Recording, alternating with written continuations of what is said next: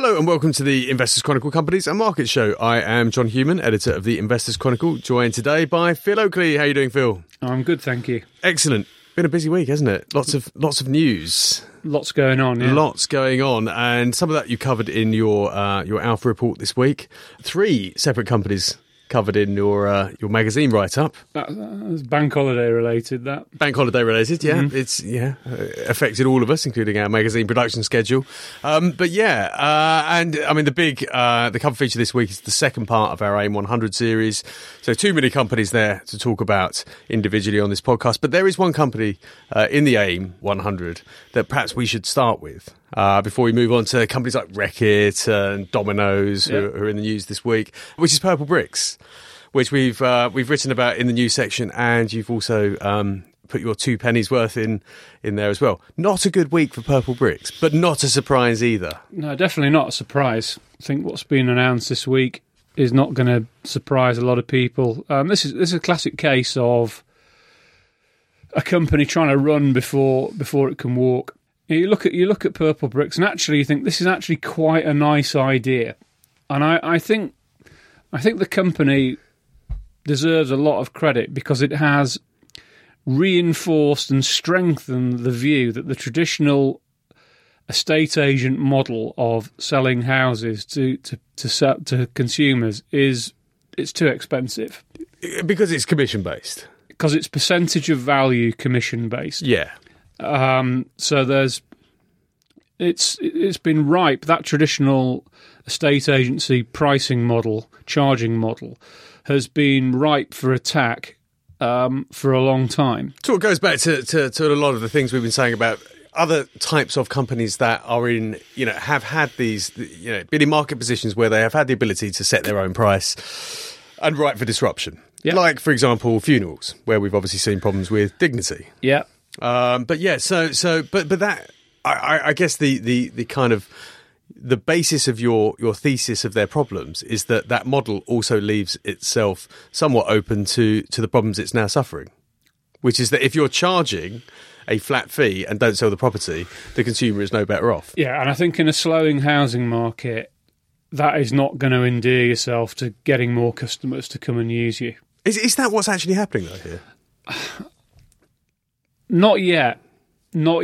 But I think we were talking before we came on that housing market stats are actually not too bad recently, but the market has gone a lot softer, and I think that the traditional agents have woken up to the threat of internet estate agencies and Purple Bricks in particular, and there's lots of evidence that they are cutting their prices. You can haggle now and get quite close to the sort of £1,000 flat fee that Purple Bricks charges. And the big problem is that traditional agent, if you don't sell, you don't get paid. Purple Bricks, you get paid whether you sell or not. And I think there's a lot of potential for customers using Purple Bricks or any other company that adopts this internet selling flat fee business, whether you pay whether you sell or you don't, to get a bit hacked off with it.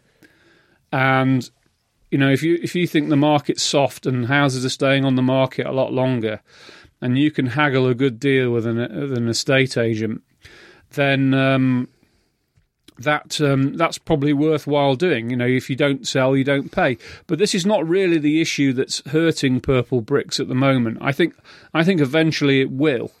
The UK business actually is doing all right for them. They are making a small profit.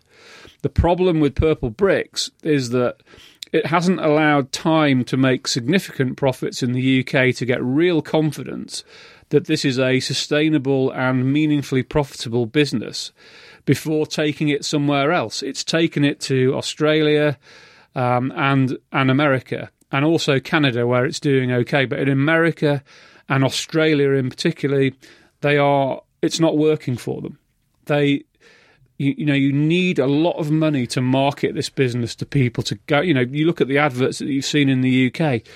You're going into much bigger countries, much bigger markets, and therefore the cost of actually building up a business from scratch is huge. And it takes a long time before you can make a profit. And whilst you're trying to make a profit, you're burning through shed loads of cash. Well, I guess, why have they done that though? I guess maybe. I mean, I'm guessing here. Maybe their concern was that if they don't make that move themselves, someone would just replicate their model in those markets and beat them to it. That's possible, but I think I'll go back to my previous point: is that you don't know if it works. You don't know if this model flies through different states of the world. You know that you can make a small amount of profit in markets like the UK, but you're going into completely different markets, and you don't really know whether you can take what you've been doing in the UK and make it work somewhere else. And this is what they're finding, and they're closing down their Australian business. They're scaling back the American business, which I think will probably lead to them getting out of it anyway, because if you're going to scale back, you're just not going to build that brand awareness. I mean, this is something I always worry about with companies trying to conquer the US. This isn't it's not one country in some respects. It's 50 different states, which are all very different markets in a very large sort of federal entity. Yeah, it's not one country. Yeah, but it isn't. But I see the logic of trying to make this work in America. If we think our state agency fees are high here, they are absolutely horrendous over there. Yeah, I've always wondered why estate agents were so rich actually here, but in America, I mean, millionaires. But you look at this company now, and that it's making big losses in America, big losses in Australia. It's got just over 60 million quid worth of cash left. You do start asking questions whether they can, the cost of closing this down or absorbing continued losses in America, that, they're going to run out, are they going to run out of cash? Still quite a big company, isn't it? I mean, 300 odd million. 375 million, I think, when I wrote this at the beginning of the week.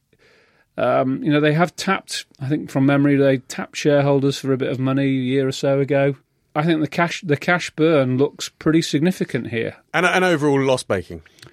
Overall, significantly loss-making because of what's been going on in Australia and America. Is this one of those companies that is a reflection of the idea that actually you can bring companies to market based on an idea and then see what happens? Yeah, which is kind of what we're seeing, with the kind of whole unicorn phenomenon. You and I don't like this, do we?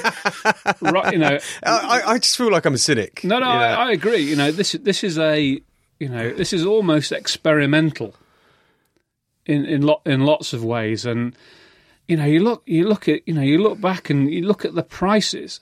And I think I mentioned this in my column last week in the magazine. When I talked about valuations in general, and you can see it with the likes of Uber and Lyft, how people are prepared to value a new idea or concept or disruptor, which is what these companies are, and price this for success very quickly without any evidence whatsoever that the profits are going to come back. Yeah, indeed. So Uber, I don't think it's yet hit the market, but the plans are in motion. Yeah, and the valuation is in the sort of multiple tens of billions. I think we're talking 86 billion. 86 billion. And as far as I understand it, within their prospectus or whatever they issue out there is no path to profit. Yeah, I mean, they're quite upfront about it and say, look, we don't know if we can ever make a profit here. I just don't know why you would buy that. I think it's a sign of lots of things which aren't very good. It's a sign of perhaps stock market excess in general, cheap money, greed. People cashing out, taking the fees, allowing the selling shareholders to just cash out at a very high price based on hope. And, you can't feel sorry for individual investors. The risks are there. You buy this, you buy this with your eyes wide open. If you get burned, you get burned. Mm. And, not many people are going to feel sorry for you. You mean as a private investor or as an institution that's backing these things? Both. The facts are there in front of you. These companies aren't making any money. You buy this and you're being sold it on the hope that it's going to be transformed. It's going to be like an Amazon. It's going to be like an Amazon or a Google, which truly does succeed and revolutionise the markets that they're in, they're story stocks. You know, if you look a bit more closely at things like the taxi market's a horrible market. Indeed, I often have a chat with a taxi driver on the way home from an evening out with the team, and it's a tricky business. Yeah, it's a really tricky business. You know, small local cab firms. Yeah. Uber's not one of those. They're not out in the sticks where I live, but these taxi firms struggle to get drivers. They struggle to have the drivers are on strike, aren't they? Uber drivers, but the local taxi drivers, they just struggle to get enough of them. There's competing firms. It's a tough It's business. a real bun fight. And then, you know, you go back to the estate agency business. It's something I know a little bit about. Again, a bum fight, though, really. Yeah, it's you're scrapping for business, and when it turns down, it's you get several agents who will scrap, because if they're not selling, they're not making any money. You know, my in-laws ran an estate agent for 30 years, and I can tell you that when they wanted to sell it, no one wanted to buy it. Mm. And the same actually happened. I know some people who were small local travel agents in years gone by, which was a kind of nice business for many people to be in. That died. Yeah, retire, can't sell the business. Yeah, you know, you can say, look, you know, we've not got the overheads with all these chains of high street offices, and we've got an internet cost base, but the fundamental selling model it's not quite the same, but you know, you need transactions as a traditional estate, and going back to Purple Bricks is trying to say, no, we don't need transactions, we just need listings. And I think eventually, we've seen companies like eMove, I think, closed down. They did indeed, yeah. Yeah, they can't make it work. Probably they had a slightly different model. Yeah, but probably also because Purple Bricks got in front of them. And it's not, it's not easy. But the fundamental business of a estate agency is a low valuation business. It's not something that you put a high multiple on. Let's talk about low valuation businesses. Moving on from estate agency, I think we've decided estate agency, horrible business to be in. Purple Bricks may have a different approach. Nice idea. Yeah. Difficult market. But it's not working. I mean, let's look at someone more traditional, Countrywide, not great. Yeah. Foxtons. Not great. Yeah. Another low margin business is automotive retailers. Yeah. And Vertu Motors had some results this week. Yeah. And I know you've got some views on automotive retailers, because that's another big volume, low margin type of game. Yeah. And really difficult. Difficult, but they're actually doing all right. Yeah, I do struggle to understand how they're managing that, because the car market has been dreadful. It is dreadful, and that's the headlines that you get in your newspapers every few weeks or every month when the Society for Motor Manufacturers and Traders gives their monthly view of the car market and all the statistics. But car dealers have always made the bulk of their money from selling used cars and from servicing, after sales, spare parts, repairs. That is where the big source of their profits are coming from.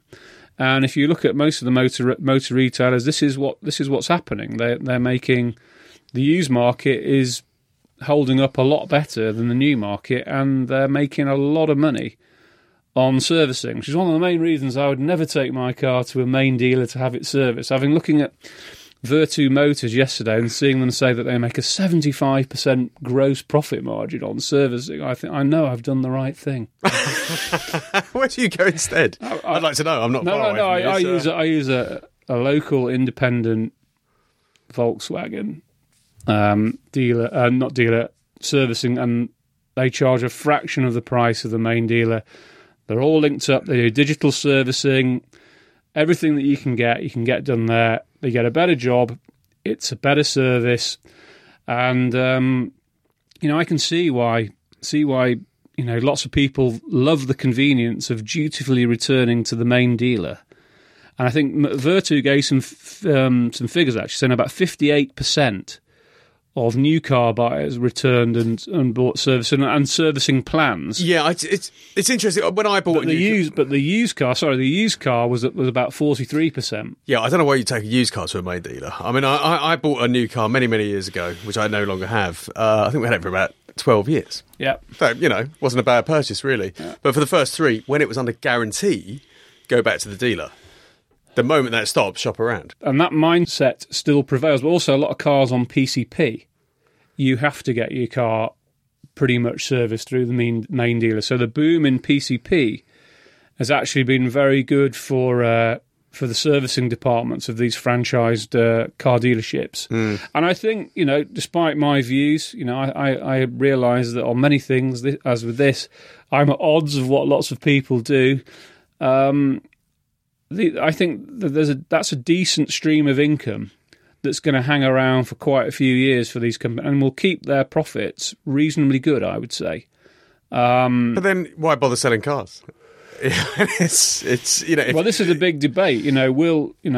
Where one of the interesting things about you've got a couple of things going on here. You've got the trend for lots of things being sold over the internet. So why don't people buy cars over the internet? And also you have, and this is more of a long-term thing, electric vehicles, which require a lot less servicing, and because there's no oil to change, fewer moving parts, and that's going to become an issue one day for these kind of businesses. We've got a big feature coming up actually in the next couple of weeks, being written by one of our star writers, Alex Genois. It's called Carmageddon. Yeah, this market is. I mean, we talked about disruption in estate agency. The car market is going through an existential change. Yeah, I mean, we're not seeing any evidence of it yet. I mean, the car... But that's partly because EV has been slow to come through, but it's there. It's looming over the horizon. But in terms of distribution, in terms of selling, the car manufacturers, certainly in this country, pretty much rely on, franchise motor dealers to sell their stuff. People say, you got the local Volkswagen dealership. It isn't Volkswagen that you're dealing with. You're, dealing with John Smith's trading as Essex Volkswagen. Yeah, and it's quite a fragmented market still. So as far as I understand it, a lot of these motor chains, whether it be Vertu or Pendragon or whoever it is, are kind of still in consolidation. And that's going to continue. And I think you're going to get even more. I think you're going to get brand consolidation as well. I mean, one of the problems that the likes of the Vertu and so on are dealing with is that their cost base is going up. There are shortages of mechanics, which is pushing up wage costs. You've got business rates going up. You've got things like tooling costs going up because cars become more sophisticated, more complicated. And I think what you're going to see over the next few years is a consolidation of different brands on the same dealership site. You're beginning to see it already. So instead of having, just one brand at one location, they may sell 2 or 3 different brands. Oh yeah, absolutely. And that's not. I'm not sure how they win out of that, but it might stop them from losing in that it allows them to use their space and their property portfolio more efficiently. Well, drivers do have something of a sort of brand loyalty when it comes to automotive brands themselves. Yeah. I know you're a VW / Audi guy. I'm a Kia guy. Yeah. But no, there is some brand loyalty there, so that kind of does make sense. Yeah, especially if people become a little bit, because not all companies have equal EV ranges. So people are starting to be a bit more circumspect in their buying. And I also think that the cars are not the easiest things to sell over the internet. People want to test drive them. There's often financing involved and that kind of thing. But it's always puzzled me why we have this dealer network thing. And, why would you not try and just cut out the middleman and actually start selling direct to consumers like Nike does or Adidas does? It's the old model. Yeah. It's just the way it's always been done. Yeah. And always right for disruption. So honestly, we're talking quite bearishly here long term, but I actually think short term, these companies are actually in not bad shape. And the shares are quite cheap. I mean, looking at that Vertu graph, they've come off quite substantially. Come off a lot. I mean, a lot of bad news is priced into these companies. I mean, I think there's a rocky road ahead. We've got new emissions coming in this year, which led to a lot of delays of new models. But I think their bread and butter in terms of their profits, in terms of used and servicing, looks all right. I mean, let's stick with the car theme. going back, sort of tying this back into what we talked about in terms of the unicorns, Uber and Lyft, which has IPO'd and has been a bit of a damp squib. Yeah. Aren't they bets on the fact that people aren't going to buy cars in future? That actually people will just use a car when they need it. Hire it from one of these firms or get a driver for a very short journey they need to do. Yeah, and it's why the likes of Google and Dyson are looking at autonomous vehicles as well. Driverless cars. I should have said rather than that flowery language. Autonomous vehicles. Driverless cars. Let's stick with that. I did read something the other day from an expert, although of course we don't listen to them very much anymore. That the driverless car technology is a very, very long way away. Yeah, I think so. There are many interim steps before we get there. But the whole model of car ownership could change as well. I think if you look at what's happening in terms of urban congestion, it's not really fun driving anymore. It's not. It's owning a car is that it just burns a hole in your wallet. And I think that in big cities, big towns, you can see a shift. But whether anyone can make any money out of that is another matter. Indeed, I had a small argument with my wife recently, not over the washing up, but over car. I mean, she loves cars. Yeah. She loves driving. Yeah. And she said, but people need cars to get around. People need, to get from A to B. But we live out in the sticks. You do kind of need a car. You do. And she refused to believe, my point was that most people live in kind of conurbations now. And actually, there is an appetite for a different ownership model. So yeah, I look up stats and I was right. And which is always nice. What it means for investors, I'm not so sure because Lyft is nowhere near making a profit. Its turnover actually doubled. It put it out its results, I think, yesterday. But then you can take its losses went up. But then you can take that back to like the early days of Amazon and say no one was really sure that this kind of model would be the future, and it kind of was. But I do think Amazon is a special company. I think now that Amazon has got the cloud computing business, it has changed the picture of that business. It's like their float, isn't it? It's like their it's like their Buffett float. Oh yeah, it is literally transforming the financial performance of that business. It gives them a lot of firepower. Yeah, I mean, talking of Buffett, you've had a little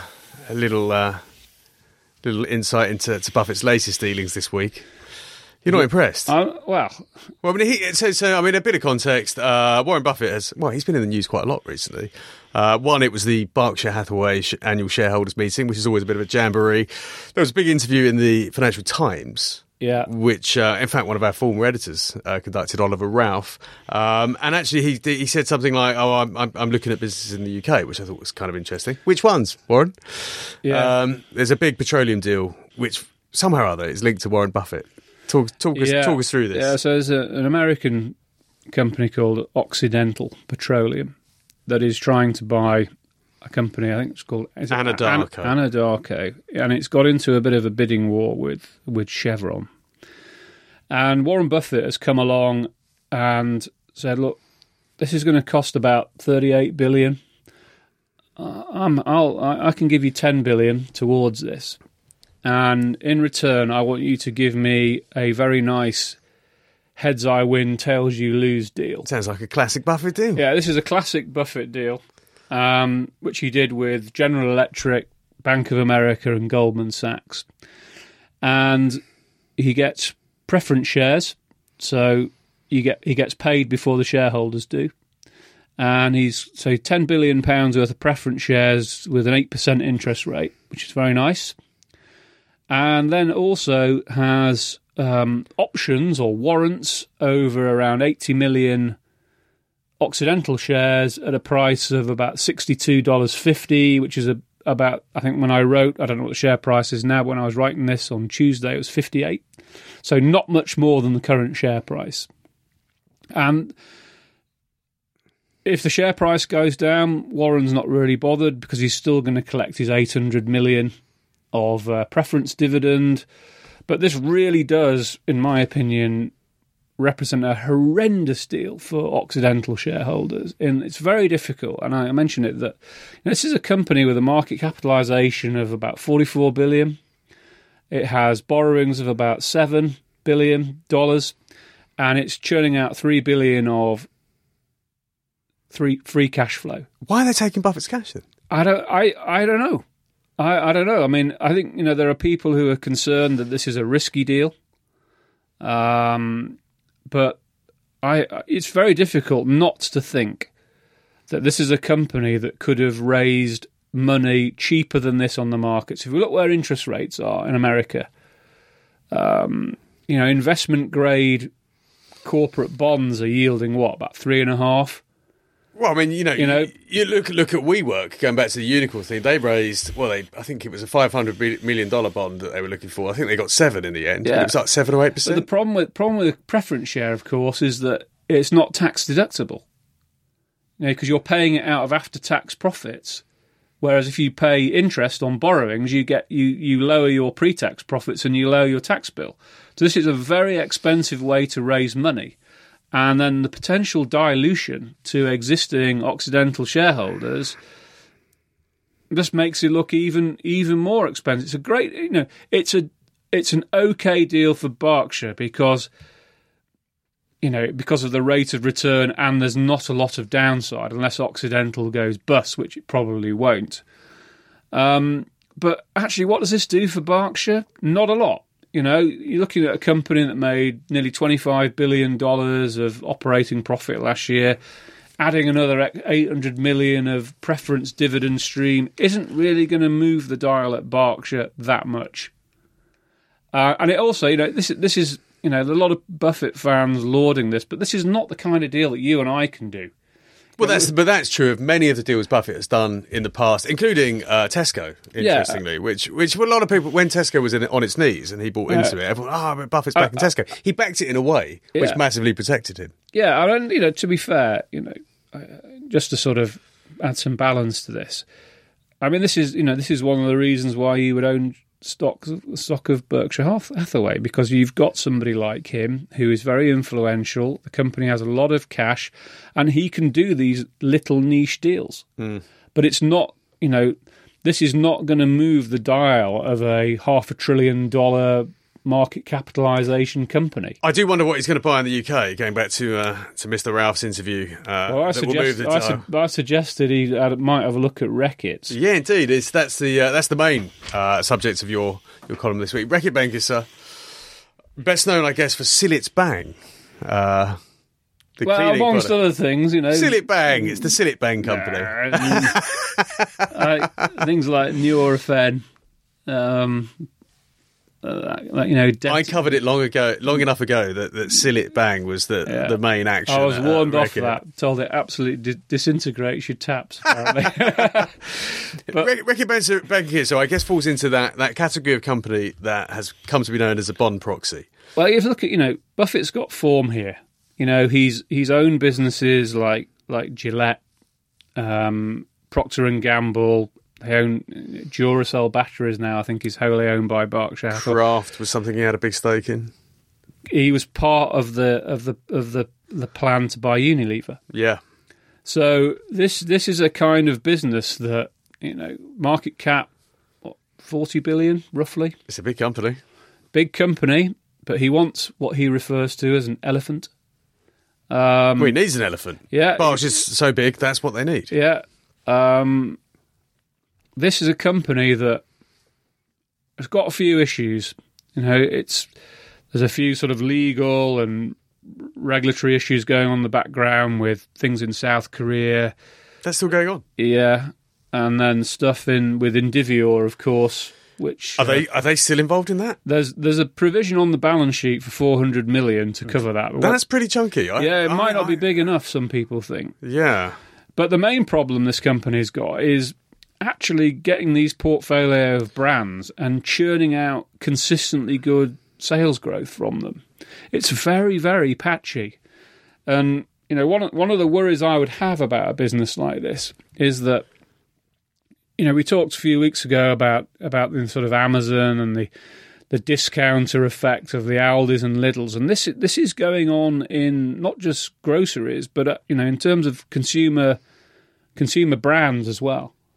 And the growth of private label in terms of the scale of it, but also the quality of it is getting better and better. And this, I think, is an issue. It's not hitting home at Reckitt's yet, but it's a kind of thing where you look at, you just put yourself in the, you're in doing your weekly shop, and you look at things that you'll put in your basket, like finished dishwasher tablets, Dettol spray, Nurofen. These are the things that can be substituted by very effective, almost equally effective private label substitute products for a fraction of the price. And, we're living in a world now where I think some consumer brands are actually quite vulnerable. And I think we're at the beginning, potentially, of a story where this could develop over the next decade. I mean, something like a dishwasher tablet is not something that, it's not like a sort of purchase, a keeping up with the Jones type purchase. No. It's not something that you boast to the world about. Certain sort of food brands, personal care brands, they define you in some way. And a dishwasher tablet does not. No, nor does an ibuprofen tablet. Or something that you spray your kitchen surfaces with. Yeah, I tend to agree. Although brands like Dettol, they have a long legacy. People are there is this sort of inertia and loyalty that exists without a doubt. No, they have that security feeling that the brand, that a long established brand gives. Mm. But Reckitt's itself, it has a cough, cold, and flu treatment, mainly in America, called Mucinex. Sounds lovely. Yeah, and they are saying there, look, that private label competition is taking a bite out of it. I can believe that. I earlier this year had possibly the worst flu I've had in as long as I can remember. And I walked into Superdrug, and the price of the Strepsils versus the own label stuff for the same ingredients. Yeah, because despite being dead on my feet, I was still like, what's the active ingredient? And it's like, this is half the price, and it's got more drugs in it. Yeah, this is great. But you see, these things can persist for a long time. You see trends or situations. You can see them, or maybe think you see them, that they can persist for years, and then something will happen, probably a recession, when people have to become a bit more value focused, and they'll think, hold on a minute, I'm not paying that for those tablets, I'm going to stick some of these in instead. They'll do just the same job. There are bits of the business which I think are relatively defensive, and the baby food business, which they paid a hell of a lot of money for, that's the kind of business that is quite defensive. There are strict standards. The barriers to entry of entering that market are pretty high, and when people are dealing with their children, they want the confidence of a very strong brand. And I think strategically, I can see why Reckitt's bought that, and I think it is quite defensive. My concern about it is whether it can grow enough. You're already seeing that in places like China, the decline in the birth rate is coming through. In America, it's doing a little bit better, but it's been very patchy. But I think there's something with this company that makes me think that something could happen with it. Okay, so basically the share price, looking at that chart, it had a good run from 2015, but it's been very weak for the last couple of years. Yeah, and it's on a cheap rating relative to its peers. It's relative to other, what you might have once called bond proxies, of which you might have considered this company a bond proxy and it's at one point. Still, this is a business that's making, mid-20s operating profit margin. Good cash flow. So this is a special situation, potentially. Well, and the company is actually helping things along here. It's got a project going where the health business and the hygiene business are actually pretty much being run as autonomous, separate businesses, which makes one of them, sometime in the future, easier to spin off. And there's a lot of that stuff going on in this particular market. We've seen deals between Pfizer and Glaxo. So there's lots of stuff going on. I think this is. I'm not saying that all is well with Reckitt, but I think there's something in here in terms of the market that it's in, the structure of the company, the price of the shares, that makes me think something could happen with this. It would not surprise me. Let's talk about another company that apparently used to sell something that everybody wanted and couldn't get enough of, but we're seeing some real trouble here. Domino's, we've covered it quite a lot on this podcast. Yeah. They've warned this week that their overseas businesses are not doing quite what they expected them to do, but I think your concerns lie deeper than that. Yeah, I mean, the overseas businesses have, never really had the potential to make huge amounts of money, in my opinion. They have been the cream on the cake, shall we say, or the extra cheese on the topping. I thought they were. I always thought of those international forays as we're trying to build something that once the UK is mature will give us something else. Yeah, there's that. But if you actually look at apart from the sort of German joint venture that they've got, they're in places like Iceland, Norway, Sweden, Switzerland, which aren't really massive markets. No. And it's difficult to see how that would transform the company. My concern over the last 2 years has been what's been going on in the UK. And this is mainly around the franchisees. Yeah, problem. And the franchisees are getting hacked off here because obviously Domino's needs to grow the number of pizzas. So Domino's is reliant on its franchisees to open up more stores, sell more pizza. Domino's makes the bulk of its profits from selling pizza ingredients to its franchisees, not from the royalties, percentage of sales of total turnover that the franchisees make from selling pizzas. And there's been bubbling amount of discontent on things like, I know it sounds very sort of specialist, but like the cheese price. So some franchisees and big franchisees, and the power of the franchisees shouldn't be underestimated. There are a very small amount of franchisees that are responsible for a large chunk of the actual business. And I think there's been a view that Domino's is very quick to pass on ingredient cost inflation, but not quick to give it back. But there's a more serious issue going on, in my opinion, and this is the strategy of opening more stores by what they call splitting territories. So, for example, if you live in a town where there perhaps was 2 Domino's pizzas, there's now 3. Yeah. And the risk with this, and we've seen this in the restaurant business with something like Restaurant Group, is that once you start over-expanding, that new third restaurant starts taking sales from the first 2. No, I guess we've kind of known that this was a risk for a while.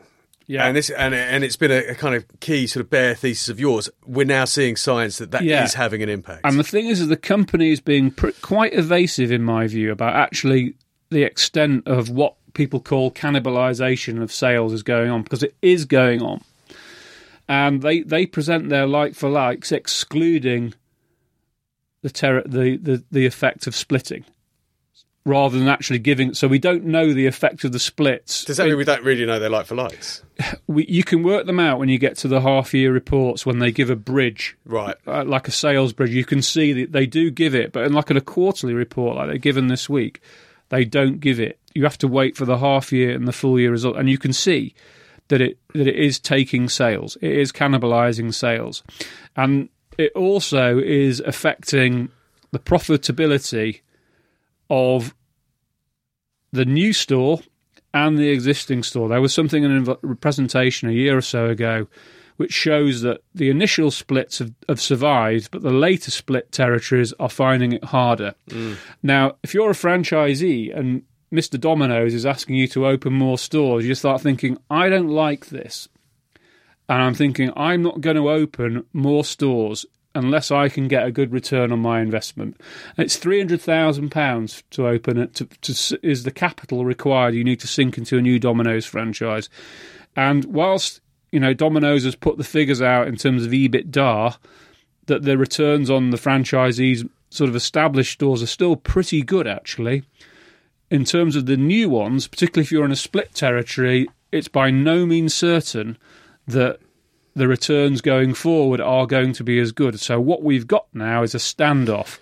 we've got standoffs, and the franchisees are saying, I don't want to open stores. Now, last year we had nearly 60 new stores opened. This year, so far, we've had 4.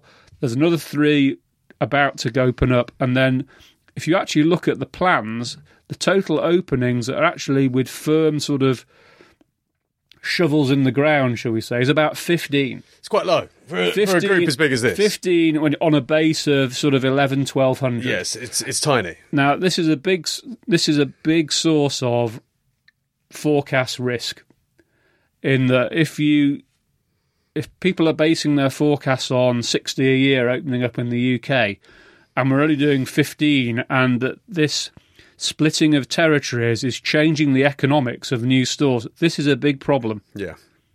Yeah, indeed. And that is the final word on Domino's. We've actually got them on sale at the magazine, have done for quite some time, and you don't sound too bullish here either. I think it's actually, on a standalone basis, has been a very, very good business. Yeah, all good things come to an end. And I think, I'll put my hands up and say, perhaps 2 years ago I never saw this as an issue. But you can only look at what you can see, and what you see is, there's grounds to worry here. Indeed. There's plenty more in the magazine this week. Let me just talk you through some of the highlights. John Barron has updated his investment trust portfolios, looking at the idea of selling in May and concluding that it's best to stay invested. Alex Newman is looking at the bank's first quarter updates, seeing the trends there, looking like actually the Asian-focused banks are doing much better than the UK-focused banks. Alge's Peter Lynch-inspired growth stock screen is updated this week. He's commenting there really on a sort of worrying inconsistency, which is at odds with the Peter Lynch approach of actually finding consistency. A few results this week. It hasn't got busy yet, thank goodness. And plenty more in the news section that we haven't covered, including some numbers from ITV, which are slightly worrying, and an update on Vodafone, and in particular their deal in Germany. Thank you all for listening. Pick up the magazine in all good newsagents, the AIM 100 Part 2. Continuing our countdown of the biggest companies on the junior market. It's numbers 50 to 1. Pick it up in all good newsagents, £4.90, and we'll be back again next week. Thank you very much.